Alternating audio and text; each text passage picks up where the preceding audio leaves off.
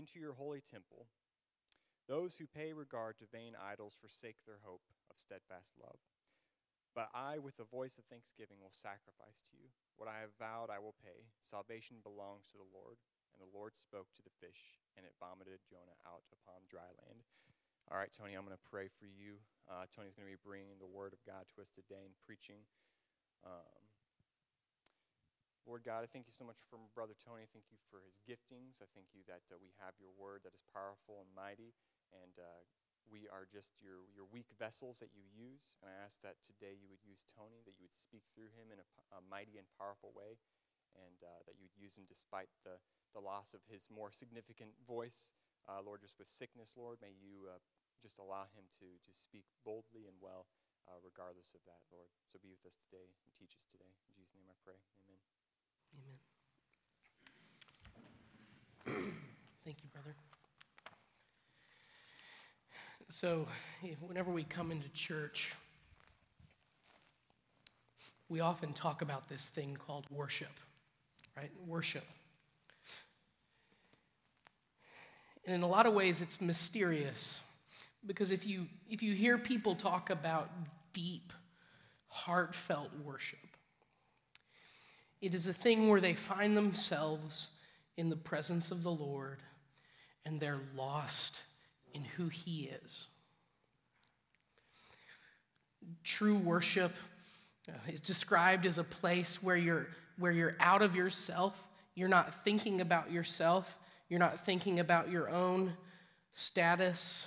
You're thinking about who God is, how great He is.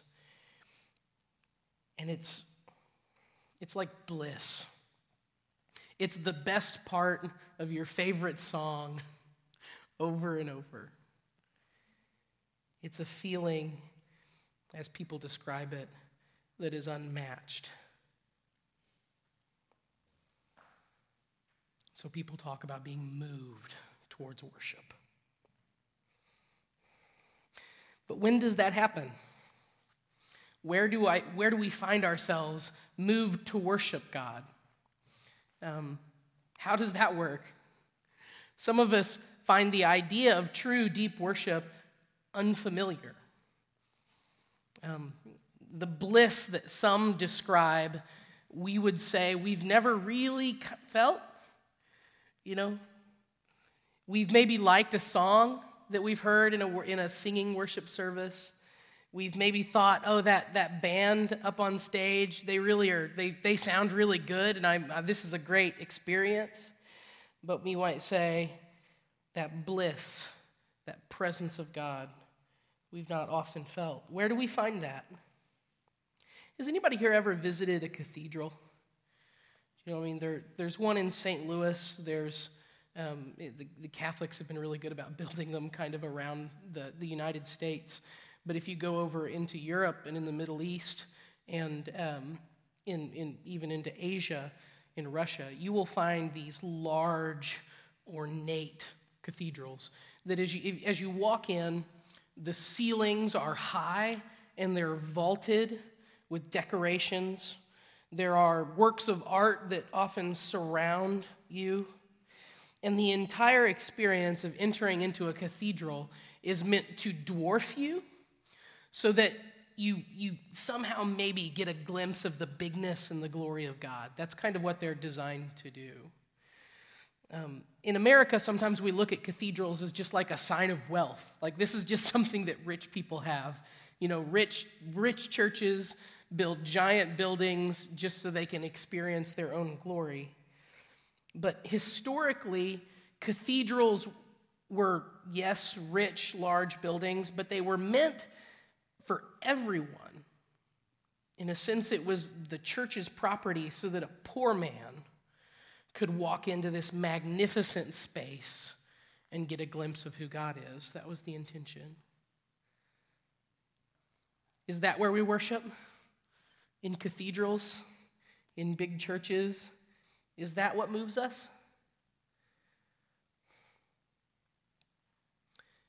We've been in the book of Jonah, and we've talked about Jonah as a prophet being a man who, in a special way, has experienced the presence of the Lord. in a way that most of us probably haven't. And yet, what happened whenever the Word of God came to him at the beginning of this book? Did he embrace that presence? Did he lose himself in worship? No. He didn't like what God told him to do, and so he turned and he ran. He rejected the Word of God. He did the opposite of worship. We get the impression later on as Jonah speaks and explains his actions that in his distaste for God's word, he looked at God and basically said, "See, this is why I ran. It's because of what you did. It's your fault. My sin, my reaction, it's your fault." And so we find Jonah, whose lips were made by God to sing his praises, to give voice to his people as he spoke his words. Jonah's lips lost all sense of song, all sense of worship. He became bitter and he became hardened, so that in the midst of the storm, as we read a couple weeks ago, whenever the sailors on his boat come to him and say, "This is about to overtake us, we're all going to die, please call out to your God," what does Jonah do? Nothing. He doesn't call out to God. There's no prayer, no praise, no sense of worship on his lips. Jonah has run headlong into darkness. And yet in this passage, we see God pursue him into that darkness. So let's jump into our text. We'll read through and go verse by verse and see what the Lord has for us. Verse 17, it says, "And the Lord appointed a great fish to swallow up Jonah. And Jonah was in the belly of the fish for 3 days and for 3 nights." So first off, I want to draw your attention to the word appointed. This fish that was sent to swallow Jonah was chosen specifically by God for the task. This highlights the fact that God is not absent to this situation, but he is in it. This whole thing, the storm, the near shipwreck, the being cast into the ocean, the fish that comes along and swallows him, is God pursuing and chasing after a man that should have been close to him. This fish was appointed by Jonah to swallow him. And he's in the belly for 3 days. Anybody read this and just go, getting eaten by a fish? Right? How does that work? Anybody seen Pinocchio? Right, so there's a big whale, comes and eats Pinocchio in the Disney movie, and he sits in the little dinghy and, oh, woe is me. You can see the ribs of the whale. That's kind of like how the children's Bibles always pointed it out to me. So that's not what stomachs are like, whether it's a fish or a whale. I don't know if God, custom built this fish. So he has a little office inside the belly. That's not the impression that I get. Whenever it says he was in the belly of the fish, it just says it was a belly of a fish. And that he was there for 3 days.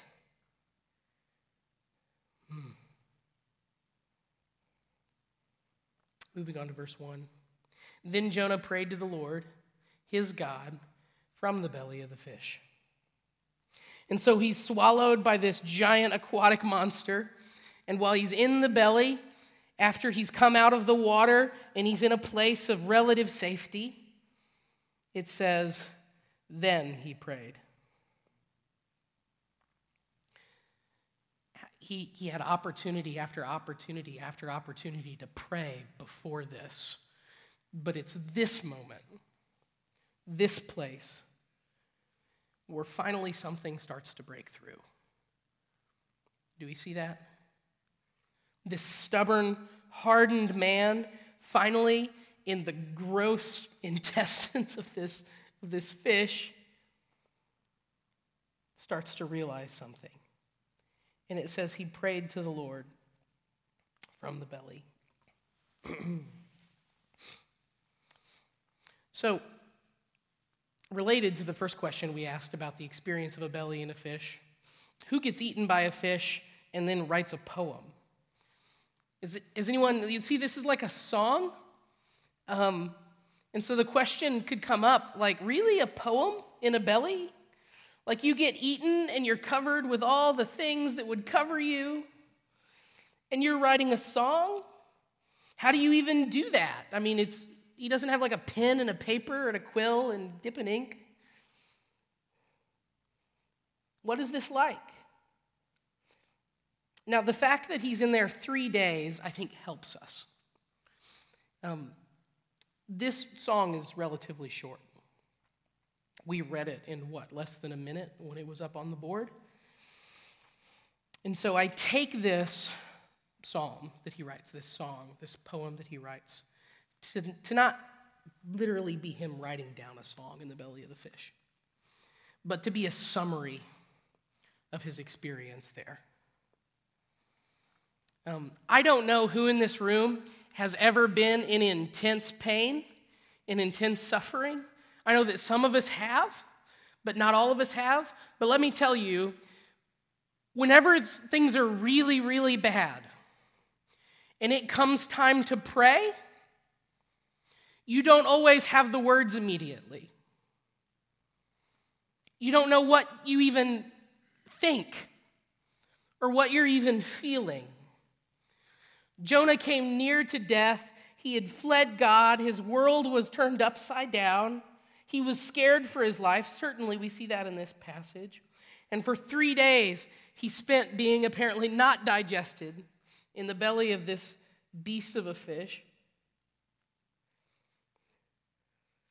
And I imagine if he's anything like the rest of us, that in the delirium that he experienced over 3 days in that dark place, themes finally started to form in his mind. Ideas began to form in his mind. So that he spent 3 days in this place reflecting in the darkness about who he is and where he is, who God is and where God is. And so we have this beautiful song that coalesces out of his experience. Let's read it. Verse 2. I called out to the Lord out of my distress, and he answered me. Out of the belly of Sheol, I cried, and you heard my voice. He answered me.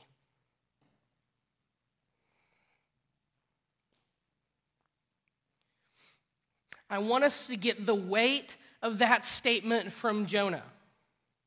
He answered me. All that rejection, and he answered me. All my sin, and he answered me. I ran from him, and yet he answered me. That's amazing.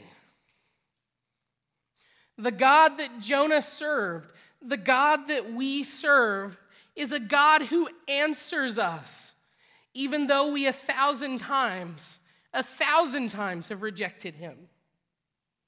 He is not a God who leaves us alone in the times of our greatest need.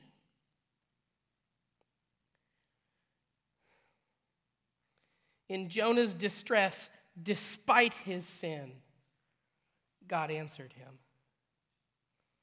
It says, out of the belly of Sheol I cried, and you heard my voice. Sheol is a Hebrew word that refers to the grave. Literally what Jonah is saying here is, I was dead. And even though I was dead, God heard my voice. It's amazing the character and the faithfulness of God. So it's no coincidence that that's where his passage starts. Verse 3, for you cast me into the deep, into the heart of the seas, and the floods surrounded me, and all your waves and your billows passed over me. So Jonah is acknowledging the goodness and the grace of God, but he's also acknowledging the source of his suffering. Do you see it here? He says, you cast me into the deep.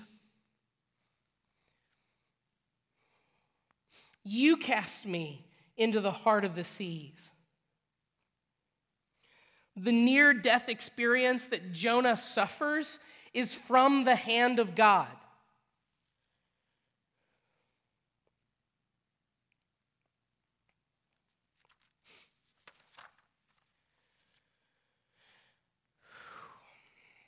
The God we serve pursues people who run from him.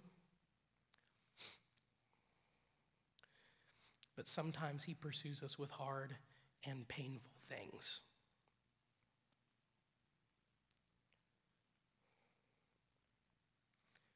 The God that loves us and cherishes us is willing to put us in harm's way that we might come to our senses for our own good. And notice specifically the form that this discipline from God takes. It says that he was cast into the sea. Do you remember just a few verses before in Jonah? Is it said what his plan to do, what his plan to do was? He rejected the word of God as it came, and he was going to flee to Tarshish. Like he was going to, that's a word that reflects distant shores, deep to sea. He ran to a boat and fled towards the middle of the oceans. He ran into the midst of the sea to get away from God. And what does God do to rebuke him? He casts him in to the very sea that he ran to. Do you see that? Jonah thinks that somehow out on the seas he'll escape the hand of God. And God gives him over to that thing that he uses to put distance. Friends, if we are fleeing from God, the very thing that we think will deliver us from him, the very thing that we think will give us comfort instead of him, the very thing that we think will give us joy and hope will be the thing that kills us. Do you see that here? Jonah fled in sin, and the very thing he used to flee was the thing that would kill him. He goes on and he says, your waves and your billows were over me. Each individual blow, the waves were God's waves, the billows were God's billows. Each individual blow was from the Lord. Every setback was to be a reminder. Friends, not every single hardship that we go through, is from God. The Bible makes that clear, that some things we suffer are at the hands of evil men or from the enemy. So not everything is directly from God, but every hardship we suffer is still an opportunity to praise him, to remember him as Jonah remembered him. He continues in verse 4. Then I said, I am driven away from your sight, yet shall I look again upon your holy temple. And so Jonah is driven away from the sight of God. As he enters into the water, as he sinks down into the depths, the world goes dark. The light that comes from the glory of the Lord as he's being worshiped starts to fade. He's driven away from God's sight, out of his presence, out of his safety. And yet in that moment, when the darkness is surrounding him, he says, "Yet I shall again look upon your holy temple." Even though the gaze of God seems far away from Jonah, Jonah in this moment says, "I'll look to you, even if I can't see you." The temple in the Old Testament is not just a building, remember? It represents the place where God's presence lives. And so we see in Jonah, the one who'd run away from the presence of God, he's starting to look back to it. Maybe this shouldn't surprise us. Anybody here, you don't have to raise your hand. Anybody here ever been on the wrong end of a breakup? Get dumped? Because you weren't paying attention like you should have been? It's a fairly common experience. Anyone here ever find a friendship fall apart because you weren't being the kind of friend you should have been? When a gaze of affection is taken away, whenever we value someone and all of a sudden they stop valuing us, often that's when we suddenly realize the value of that relationship. Have you ever been there? You lose the relationship, and then that's when you realize, oh, I should have been better. I should have done things differently.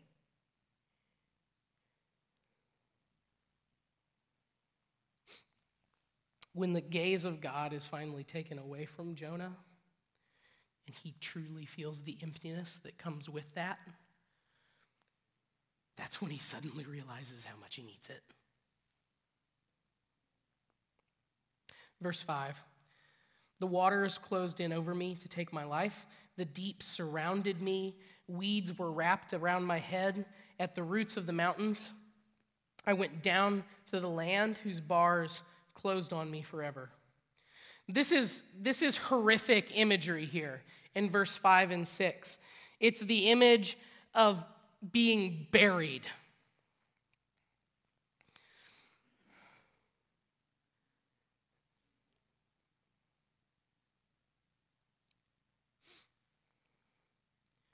It's a horrific experience to have to bury someone. It's a horrific experience to imagine being the one being buried. And as Jonah sank down into the sea, he was experiencing it. It says, "I went down into the land whose bars were closed upon me forever." The bars of Sheol, the bars of the grave, is an image that's throughout the Old Testament in several places, and it just pictures people being locked in the grave. There's no coming back. And so in Jonah's mind, at this moment, he was done. It was over. But then we run into the second half of verse 6. "So he went down to the land whose bars were closed upon me forever. I was done. It was over. I was dead." Verse 6 at the end, "Yet you brought up my life from the pit, O Lord my God." Jonah thought he was lost, and at the last minute, God brought him back up. This is a picture that becomes significant to Christians everywhere as we talk about resurrection, that God can bring life to the dead. And we get a picture in Jonah's poem here of a God who saves dead people.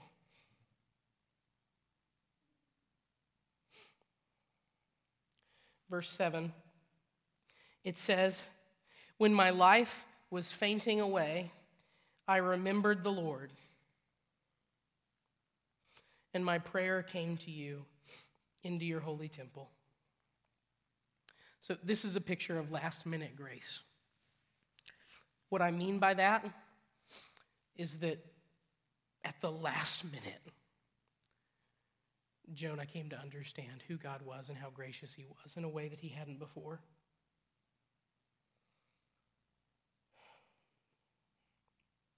I don't recommend waiting to the last minute to seek out God.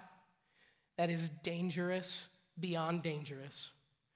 And there are plenty of people who have said, "I will wait, I'll figure out my spiritual life later."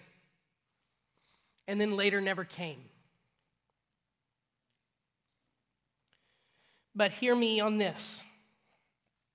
If you think you're too far gone, if you think it's too late, if you think your life is already practically over, if you think that your sin is too deep, that your problems are too sticky, God hears the prayers of the desperate. It's not too late. It's not too late. God loves to give last-minute grace to the genuine.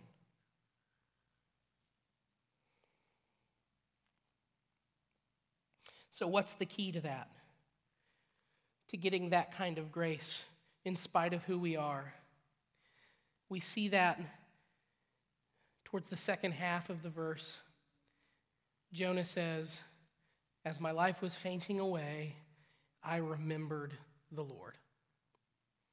That gives us a clue that within Jonah at this moment is a heart of repentance. He remembered the Lord. He recognized in that moment his absolute need and that God could meet that need. The man that in the beginning of the story stood up as God's judge, "How dare you tell me you're going to save these people that I hate?" The man who stood as God's judge earlier in the story recognizes how twisted his heart is, how messed up his position is, and how great his need is.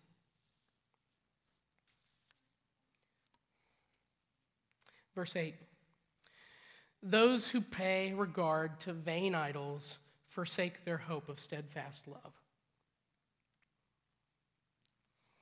Jonah here recognizes that the God who saves him is amazing, and that those who would pray to idols, those who would give themselves over to kind of useless fancies, empty desires, pretend gods, things that are supposed to comfort or save, that for those who don't give their lives to the true God, they forsake all their hope.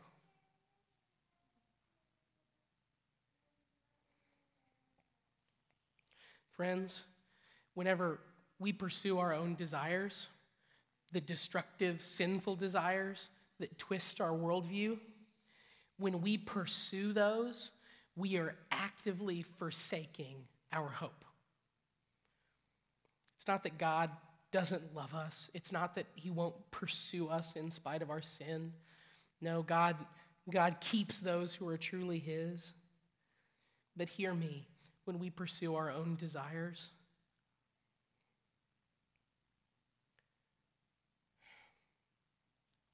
we're saying that the only thing that's worth hoping after is useless. Finally, verse 9 and verse 10.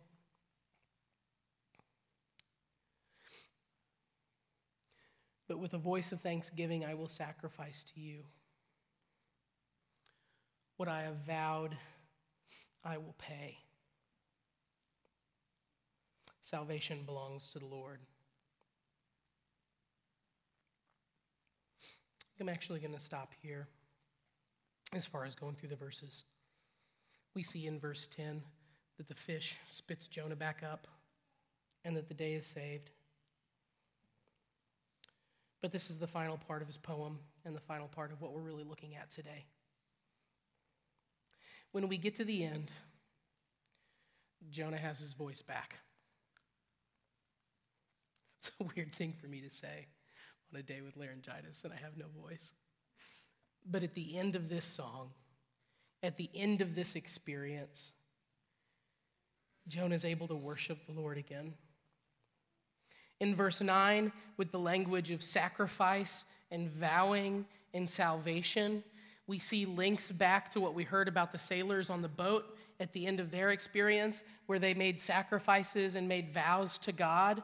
And so, if you remember last time, we said it was strange that the outsiders, that the people who weren't God's people, were the ones that had drawn near to him. And now we see in the language of these final lines that Jonah's heart had finally joined the sailors on the boat.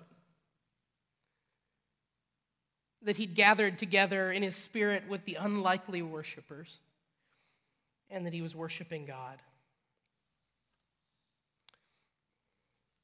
The last line is really the key to the whole passage. Salvation belongs to the Lord.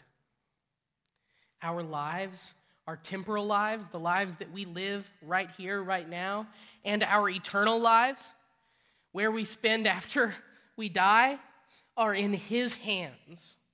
There is no other God, there is no other name by which we might be saved. Salvation belongs to the Lord. So let's get into a little bit more of application, and then we'll finish up. So I have application for kind of 4 people groups here. I'm just going to go through them and kind of give a couple words as we think about how to apply these words to us. So first off, I want to talk to the stubborn among us. I'd say raise your hands if you're stubborn, but you're probably too stubborn to raise your hand. For those among us who find it very easy to run from God, to not pay him any mind, to give ourselves over to callousness, to hear his word and run from it because we don't like it, because of the claims it makes on our life. Don't live this way. Live this way instead. For those of us who are stubborn and who run, hear me on this, our only hope is that God chases us into the darkness. That's our only hope. Because if our heart is hardened in such a way that we're not seeking God,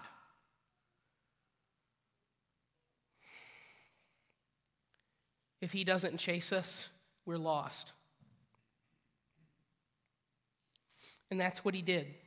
The truth is, the whole world is stubborn. We're all lost in our sin. We're all spiritually dead in our sin. And he chased us all into the darkness. He sent his son to die for you.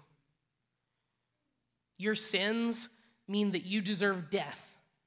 You deserve not just death now, but eternal death. And God sent his son as a perfect sacrifice to absorb the punishment that you deserve. And so if you're hearing my voice, as I say, turn to Jesus, cast your hope on him, recognize that he's chasing you even now. And I pray that you would hear now, because I don't want you to have to get where Jonah gets, where life gets even worse before you realize. Now's the opportunity. For those who are currently suffering, currently going through something hard, my heart goes out to you. I've been through my own bit of suffering recently. I'll say this, it's dangerous for me to interpret your situation for you. It's dangerous for me to look into your suffering and say, oh, this is why you're suffering.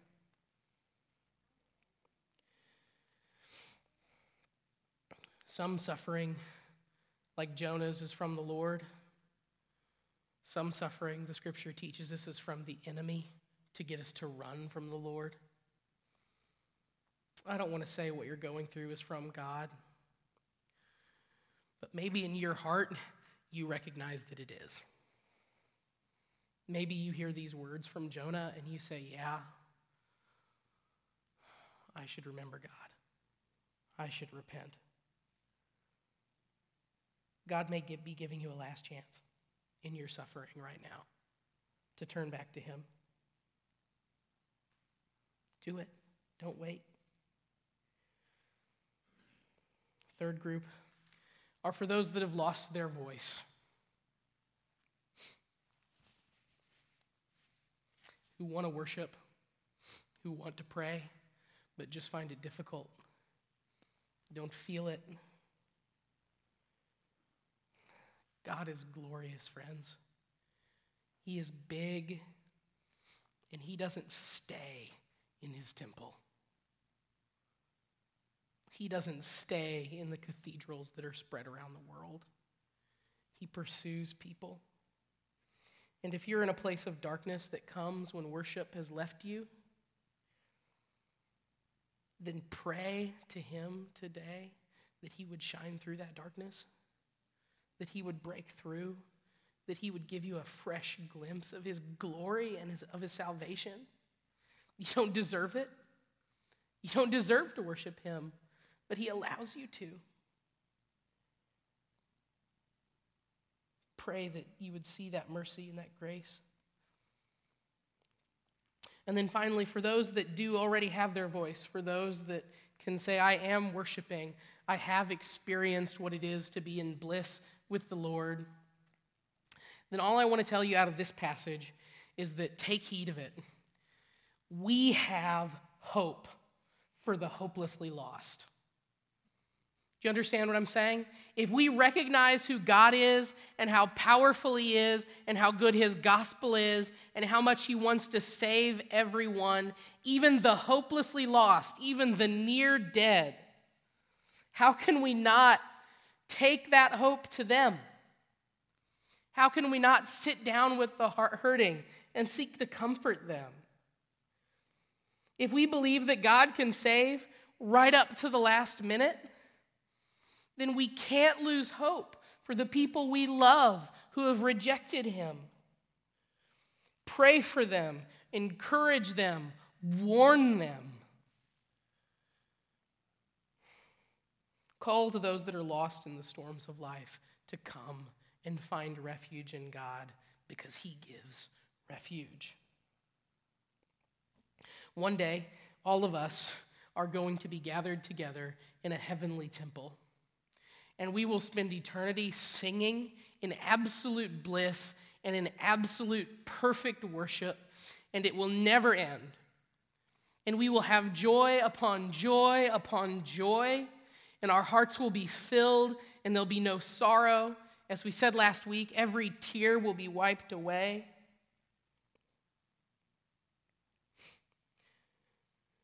But in the meantime, we will have to fight to see him and pursue him and seek him. And we will acknowledge that we need him to chase after us in the times whenever it's just not in us to seek after him. Would you pray with me? Heavenly Father, you are good and you're loving.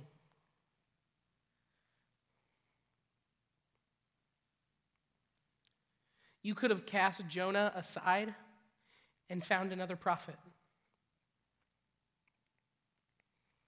one who would listen to you. But instead, you chased him down. You wouldn't let him destroy himself.